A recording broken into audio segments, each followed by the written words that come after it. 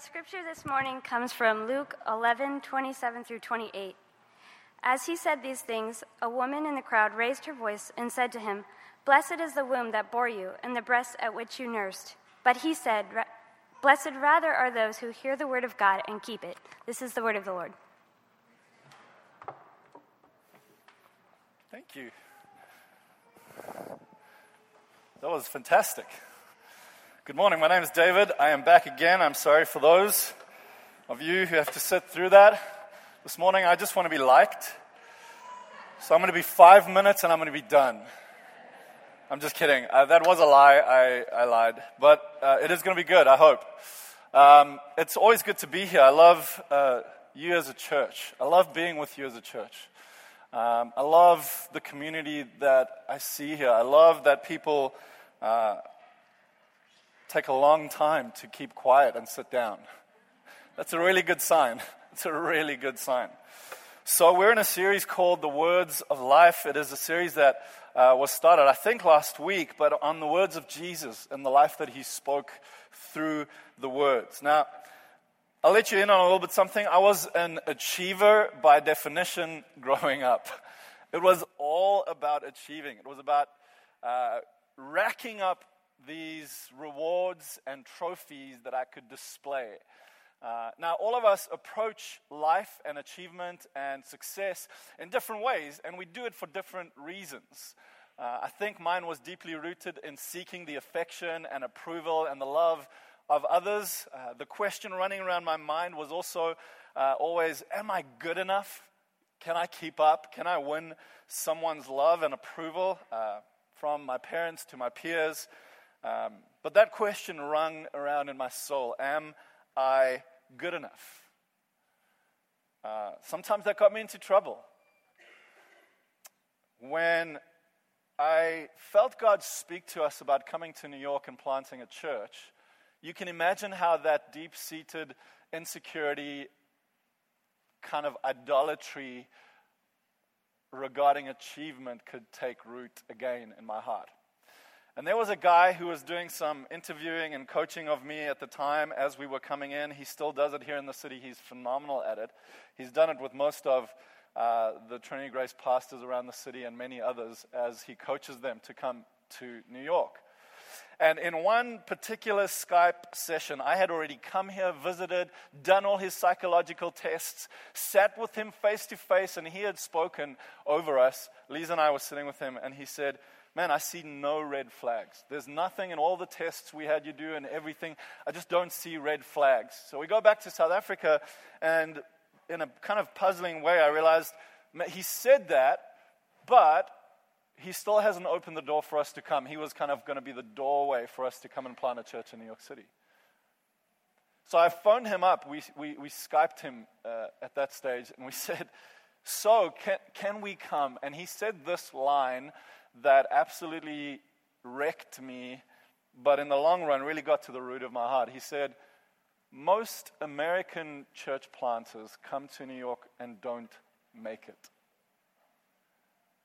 What makes you think you're going to make it? You're from Africa." And something in that moment crept deep into my heart. My first response was, okay, I will prove to you that I'm going to make it. And if you've ever planted a church or been part of a church plant, that's one of the top reasons why not to plant a church, is to prove something to someone. Just putting it out there. If you're considering it, don't do it.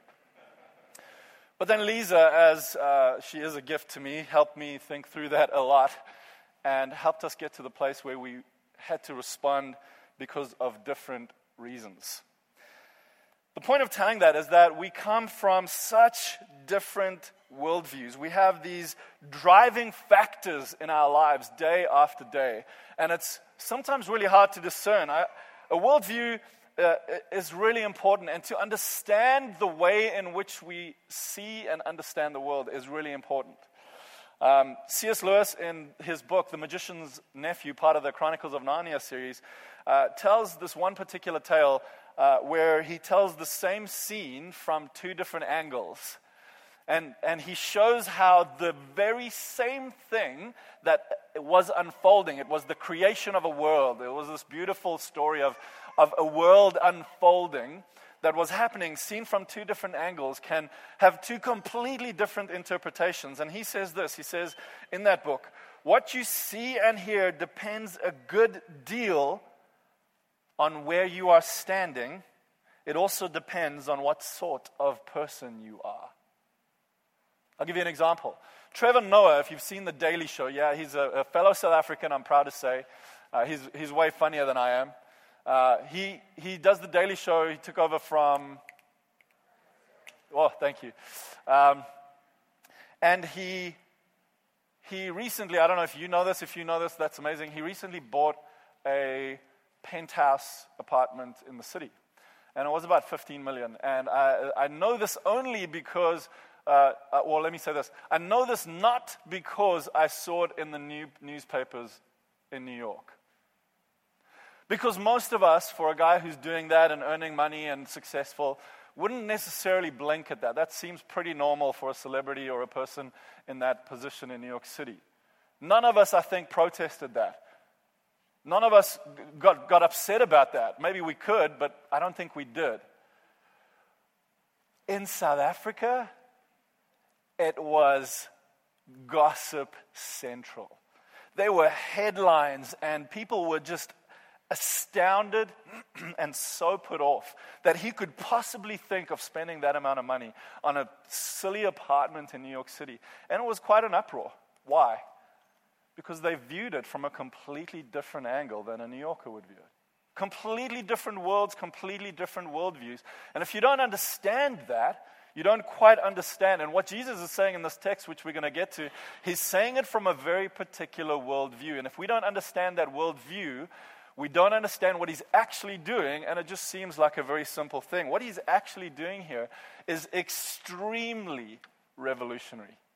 And I hope I can help process together as we see that this morning. Let me have a shot at defining a worldview. A worldview is a commitment, a fundamental orientation of the heart that can be expressed as a story or in a set of presuppositions that we hold, I guess, consciously or subconsciously or inconsistently or consistently, but we hold them about the basic constitution of reality. And that provides the foundation on which we live, move, and have our being. You live with a set of presuppositions. And those are things you might not be aware of, but you have them. These presuppositions, or the worldview rather, can be expressed in a story or a set of presuppositions. The worldview is not the story, it is not the presuppositions, but it is expressed in those ways. Here are a few different questions that would kind of reveal how you see the world. First, what is prime reality? In other words, what is really real? Because you've heard testimonies in courts of one side of the story and the other side of the story, and you do ask yourself, well, what really happened? These are questions that fuel the way we see the world. What is the nature of external reality? That is, the world around us. What is the nature of the things we see? What does that mean, and how do we understand them? I always remember growing up and starting to learn about philosophy and hearing the age-old thing of if a tree falls in the middle of a forest and there's no one around to hear it, does it still make a noise? And I played that game with my kids the other day, and they were just baffled. They're like, of course, Dad. It's like, but there's no one to hear it. There's no recording devices. You don't know that. You cannot prove that tree made a noise. Classic. I also heard one that said, if a man speaks in the middle of the forest, is he still lying?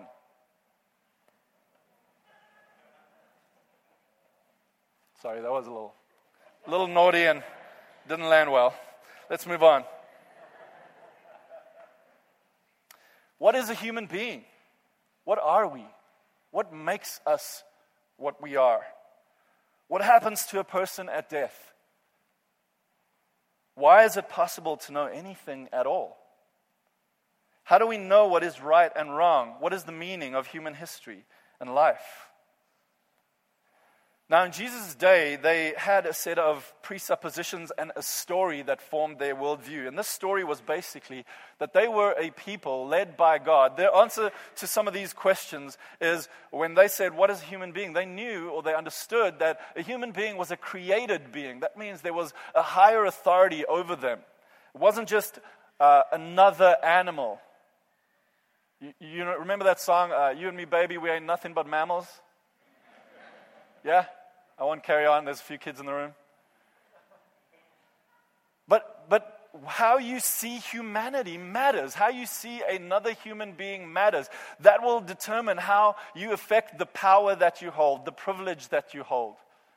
How you see human beings. They knew that there was a story that was being told by God. And that story, in essence, the place they were in that story was this.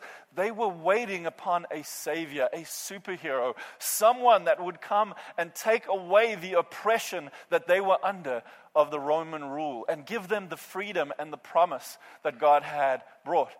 They were waiting in anticipation, and it had been a long time since the prophet spoke, 400 years of silence. And every time a woman gave birth to a son, there was a little hope in her heart that he would be the Messiah.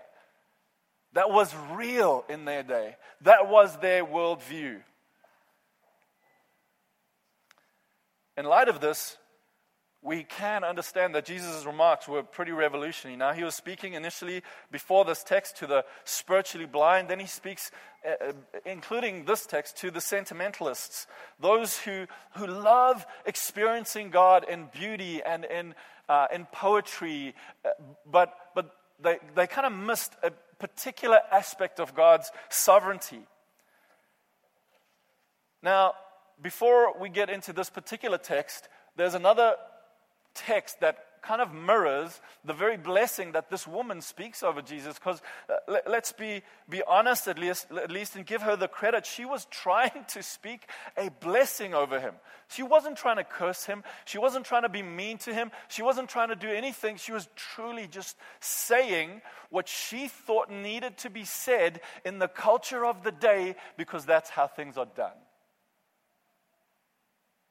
Now, if you've had an experience with maybe a person or a child that struggles with autism, you also realize that they just don't live by the cultural norms and expectations.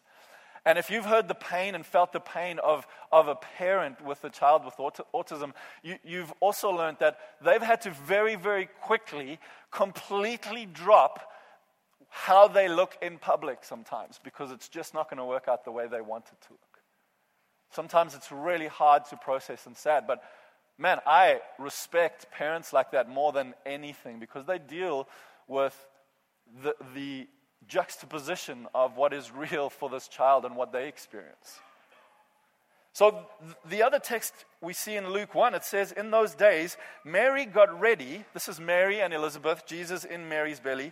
Got ready and hurried to a town in the hill country of Judah, where she entered the home of Zechariah and greeted Elizabeth. When Elizabeth heard Mary's greeting, the baby in her womb leapt. Elizabeth was filled with the Holy Spirit.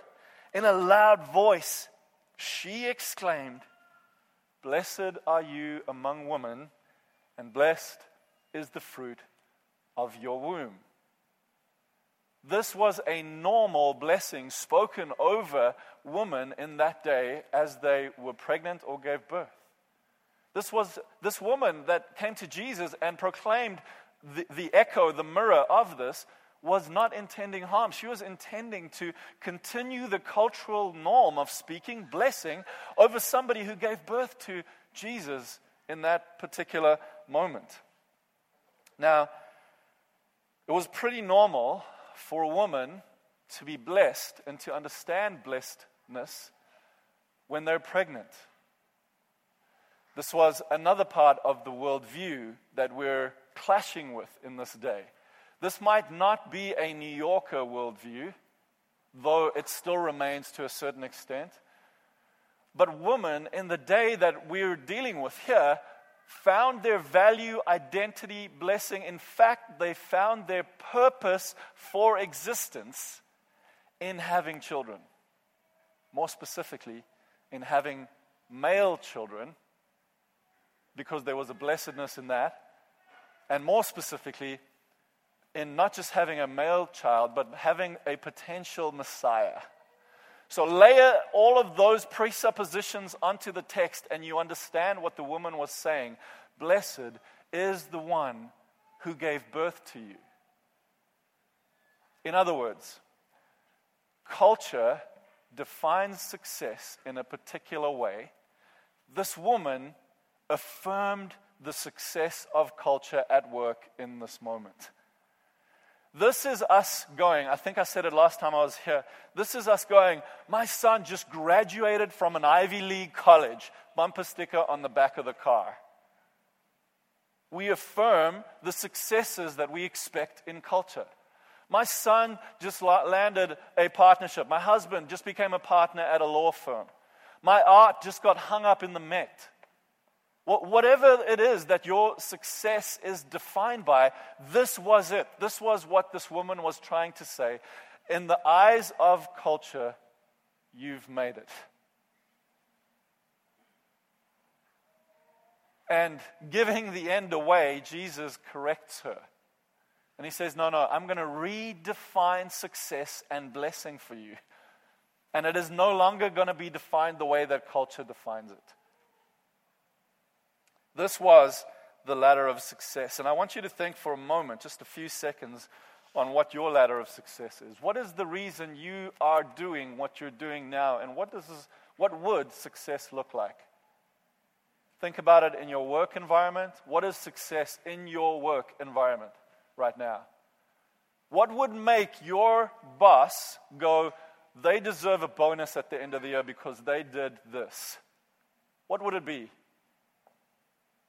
If you're an artist, it's about producing something significant that kind of garners attention and gets it out there. If you're an app developer, it's something that takes off and the startup happens. An app is a startup these days. It's the same thing. It's like launch an app and you've got a startup right there. Can you get a successful startup? Can you grow it to a certain amount? What are the markers of success that either the world or you have placed upon your life? Now, I want to say this carefully, because we'll get back to this. I'm going to kind of jump ahead just to ease the tension. None of those markers are wrong. None of them are inherently bad, and Elizabeth proves that later on, as we'll see. But what are those markers for you? What is your marker of success in marriage and in family? What is your marker of success as a person who's unmarried? Is your marker of success just getting married? Just grant me a slight aside. Here's what we do so well. I do this so well. If you're married, let me start with this. If you're unmarried, we become extremely good at measuring the worst of singleness against the best of marriage. And then we define that it's better to be married. And if you're married, you often do this. You put the best of singleness against the worst of marriage, and you wonder why the heck you did what you did. Again, a worldview clash. Let's not do that. That doesn't help what you see and think. Let's empathize with each other, whether you're married or not. Not just because both suck. That's not what I'm saying. But both have incredible benefits and incredible pains along with it. And that's why Paul comes and he actually does what Jesus does here, is he redefines singleness. He actually says, are you unmarried? It is good for you to remain that. That is such a revolutionary statement in the day. According to the worldview, you are unloved, you are not okay, you're not accepted, you have not succeeded if you do not get married. And Paul says in Corinthians, hey, if you're not married, that's okay. In fact, it's good. And he mentions a few reasons why it's good to remain unmarried. So what Paul does in that text and what Jesus does in this text is pretty remarkable. He comes against the foundational norms of culture. Now, success for a pastor, speaking from my vantage point, we also define that wrong. We're so good at defining it poorly. How many people come? The bums in the seats, the budget, the books we write, and the name we get out there. We define success in just a completely different way from what Jesus is doing here. For you, think about your own. And recognize that what we do so well is we go back to Genesis 11, the Tower of Babel, and we basically say what they said. Let us make a name for ourselves. That's what we're after. Now, because for a woman in the Middle East in this day, birthing a child was intrinsically connected to their value and identity, Jesus comes and he does a few things in this particular instance. He says, no longer is your value defined by your ability to give birth. He says, no longer are you successful and valued when you are accepted in the eyes of your culture. And one by one, he's unburdening this woman from the very cultural norms that has been laid upon her in a burdensome way that she has to live up to. He's also, by the way, undoing, I didn't even put this on there, he's also undoing a deeply inherent belief that men were superior in value to women. All of a sudden, he's completely starting a revolution in saying, no, that's not how I created them. That's just not true.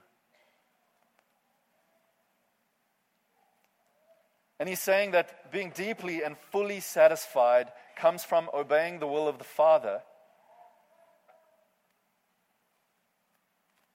no longer from adhering to the cultural norms of success.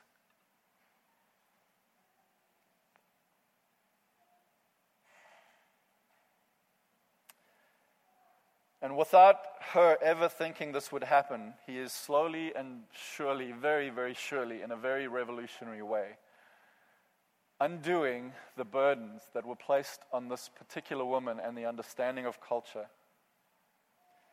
And we see three things come from this text that we have to wrestle with. One, that God is revealed and glorified in obedience. See, God wanted humanity when he created them to be fruitful, to multiply, to thrive. That was the Genesis mandate. That was what he originally intended. But he also then saw the brokenness of sin that came up upon our shoulders and how that burdened us and how that breaks us even further. And then Jesus says this, he says, blessed, this is the word that is used in the Beatitudes when he's doing the Sermon on the Mount. He seems to be deeply interested in us being thoroughly happy. Most people don't see God that way. Most people see God and go, he is deeply interested in making life miserable for me and spoiling my fun. That's how I grew up. So I had to perform at a certain standard in order to kind of receive joy and happiness. Jesus, from Genesis to the Sermon on the Mount, when from the creation, Sermon on the Mount, to this moment, he seems to be really interested in our deep, deep, deep joy. And if you're not a believer in God and you have wondered about this Christian God has maybe just seemed like a spoil sport, please reconsider, because Jesus' words perpetually get back to this word, blessedness. And that word blessedness means deeply and irrevocably joyful, happy, well. That is what he's interested in. That's why he created us, to be deeply joyful and doing well. God is revealed and glorified in our obedience. If he is the king and he is God and he created us, but we are miserable under his rule, he doesn't get any glory. He's not a good God, he's a miserable God. So it is mutually beneficial for his people to be deeply joyful and for him to be the king who reigns over them. Those things are not at odds with one another. And still, every day, we are told by our culture that those things are at odds with one another. If you're going to choose the life of religion, you're always going to be miserable because you always have to give up fun. Second, our value as created human beings makes sense only in the light that obedience brings. When he says, blessed rather are those who do the will of the Father, he's saying you will only understand true blessedness, true joy, in the light that obedience brings. That you will only understand the goodness of the Father if you obey the Father. My kids, I tell you what, it's one of my most frustrating things because like I said right in the beginning, I like to be liked. And with my children, it's the same thing. I don't like to be the mean dad. But I know at times I'm being in their eyes the mean dad because I know that the end result is their joy and their thriving when they don't stick their finger or the knife in that plug. Electric socket. It's for their benefit, it's for their joy, it's for their understanding that I'm helping them with disciplines and realities. And yet, sometimes we don't understand that. And we don't understand it until we're on the far side of obedience, which is the third point. Our deepest joy or blessedness, as Jesus describes, lies on the far side of obedience.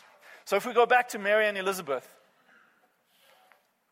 what I read to you earlier was not the end of the story. Mary and Elizabeth has this kind of parallel conversation to the one we're looking at right now, and says this. The story goes on. And why am I so honored, Elizabeth says, that the mother of my Lord should come to me? For as soon as the sound of your greeting reached my ears, the baby in my womb leaped for joy. Listen to this.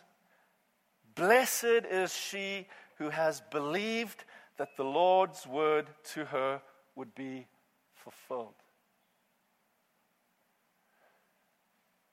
See, there is a sense that Elizabeth initially was exclaiming the same falsehood, the same cultural reality that said you'll only be blessed and valued and happy if you adhere to the norms of culture, which is having a child, and in this case, actually having the Messiah.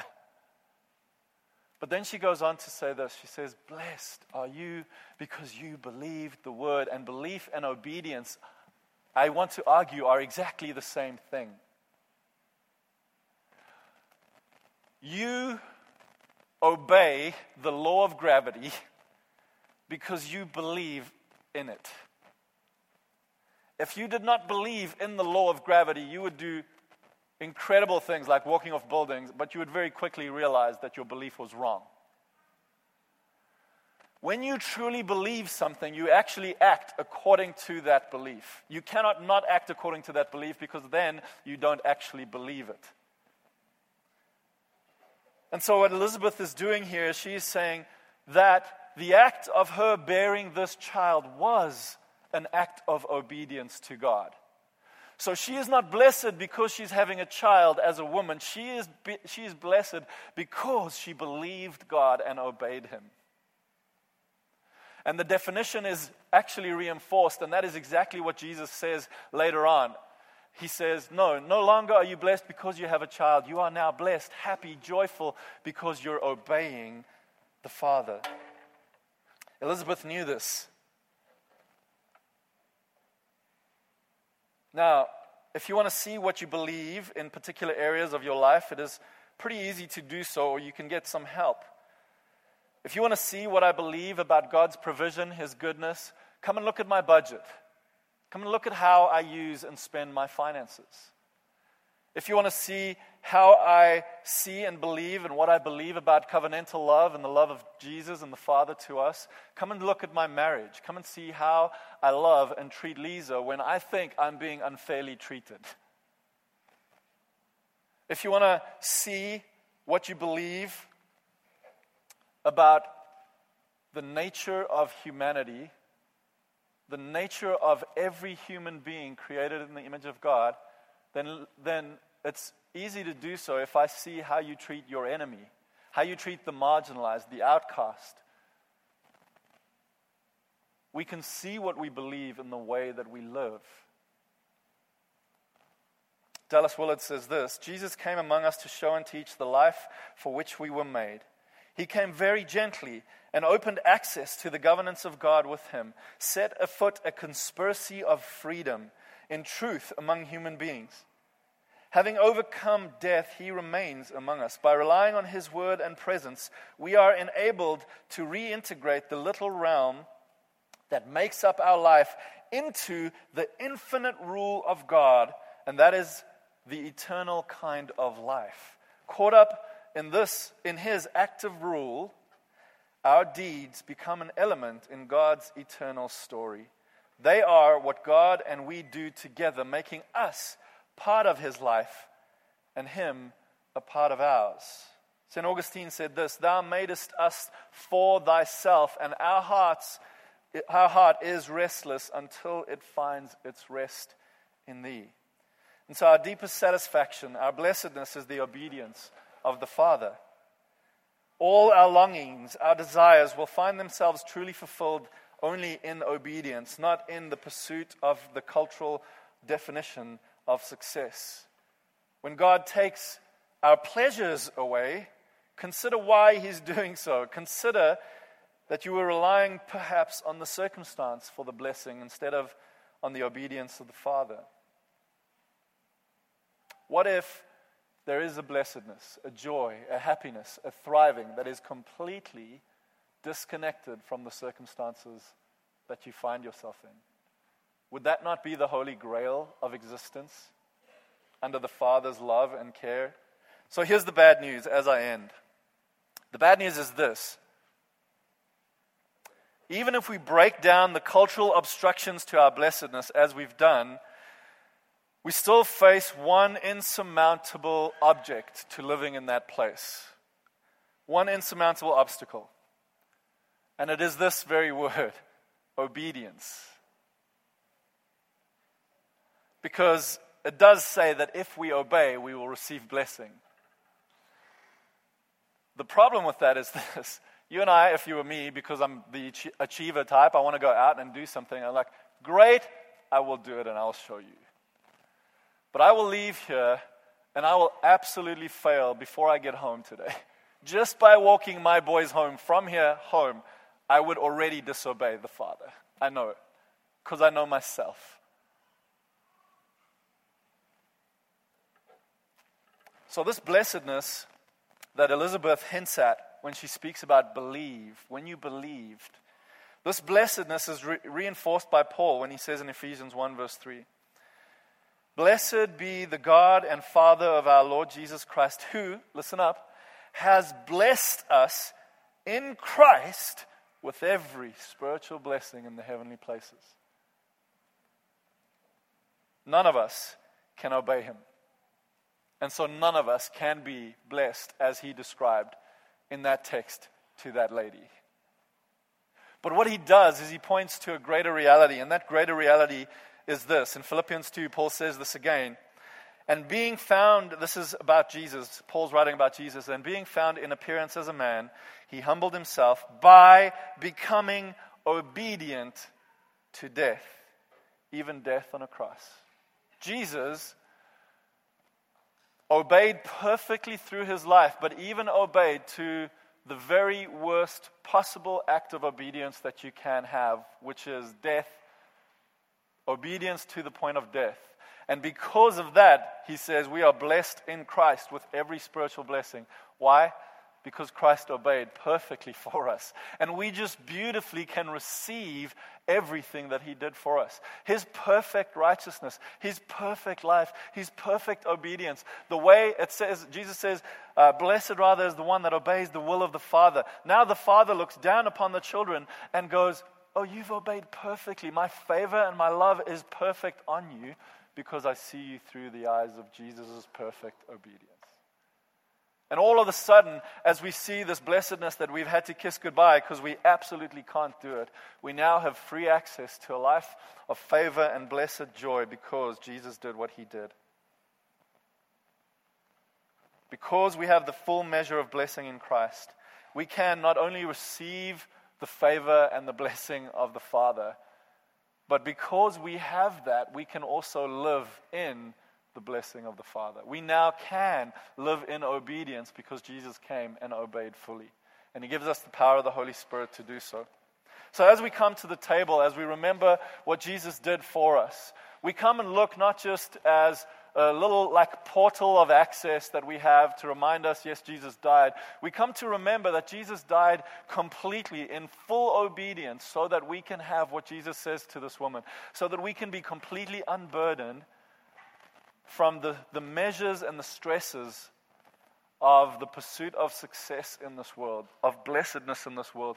And we can receive blessedness fully because of Jesus, no matter what your circumstance, no matter if you've lost your job, no matter if you have to move into a crappy little apartment with bed bugs. You can still be fully blessed. You can still experience the joy, and that is when we truly live. When we realize that nothing that comes at us can take that away from us. We are in the full measure of blessing of Christ. Would you take a moment of reflection and just consider the pursuits of success? Think of the things that bring anxiety to your stomach about going to work tomorrow. Think of the things that in your life right now are just stirring and you're like, this is not okay. Why is this burden upon me? And just bring that to Jesus. Just bring it to Him right now where you are. Just speak to Him. Just say, God, I am running after something, and if that outcome doesn't happen, I feel like I'm failing. And just give it to Him. And I'll pray, and then we'll invite you up to come and partake in communion.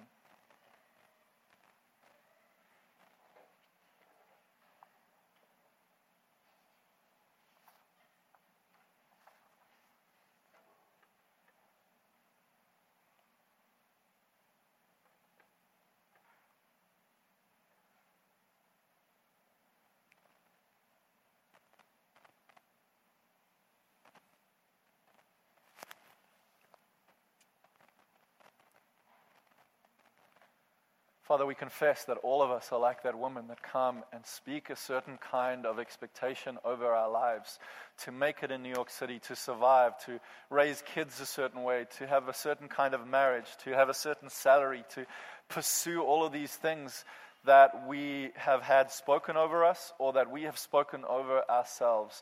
Lies that actually don't lead to true joy. We confess that we have believed these lies by the way that we live.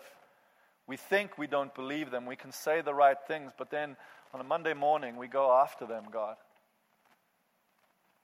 We run after them with all of our heart and soul and mind, and we forget that there is a blessedness, a joy, a true joy that cannot be taken away, that comes only from you. And we come to you today, the fountain of joy, the river from which we can drink and receive this joy. We come to you because there is no other place that we can find the words of life. There is no other place, no matter how hard or harsh your words seem, there is no other place that we can find the words of life. And we are grateful that you have opened your arms wide, that we can come to you today. Father, for those who are far from you, those who are skeptical of you, those who are not sure that you are a good Father, I pray for them this morning. I pray that you open their hearts, that you change the way they experience you, that they see through these texts that you are intrinsically, deeply committed to our deepest joy, even when we don't understand that. Come and reveal it to us, God. Come and show it to us. And as we come to the table, as we come and partake in eating of the bread that symbolizes your body and the cup that symbolizes your blood that was shed for us, we come humbly to say again, God, thank you that we have every spiritual blessing in Christ. In the fact that you conquered death, the worst thing that could possibly happen. That we don't have to face that anymore, God. That we are forever alive with you. That even dying physically is just a gain for us because we get to be with you. That is a view, a worldview, a belief that we want to live by. Come and help us as we partake in this meal together as a sign, as a remembrance, as a symbol that brings us to you again, that reminds us again of you and what you've done for us. Bless everyone now in that manner as they come and partake in this, we pray. In your name, amen.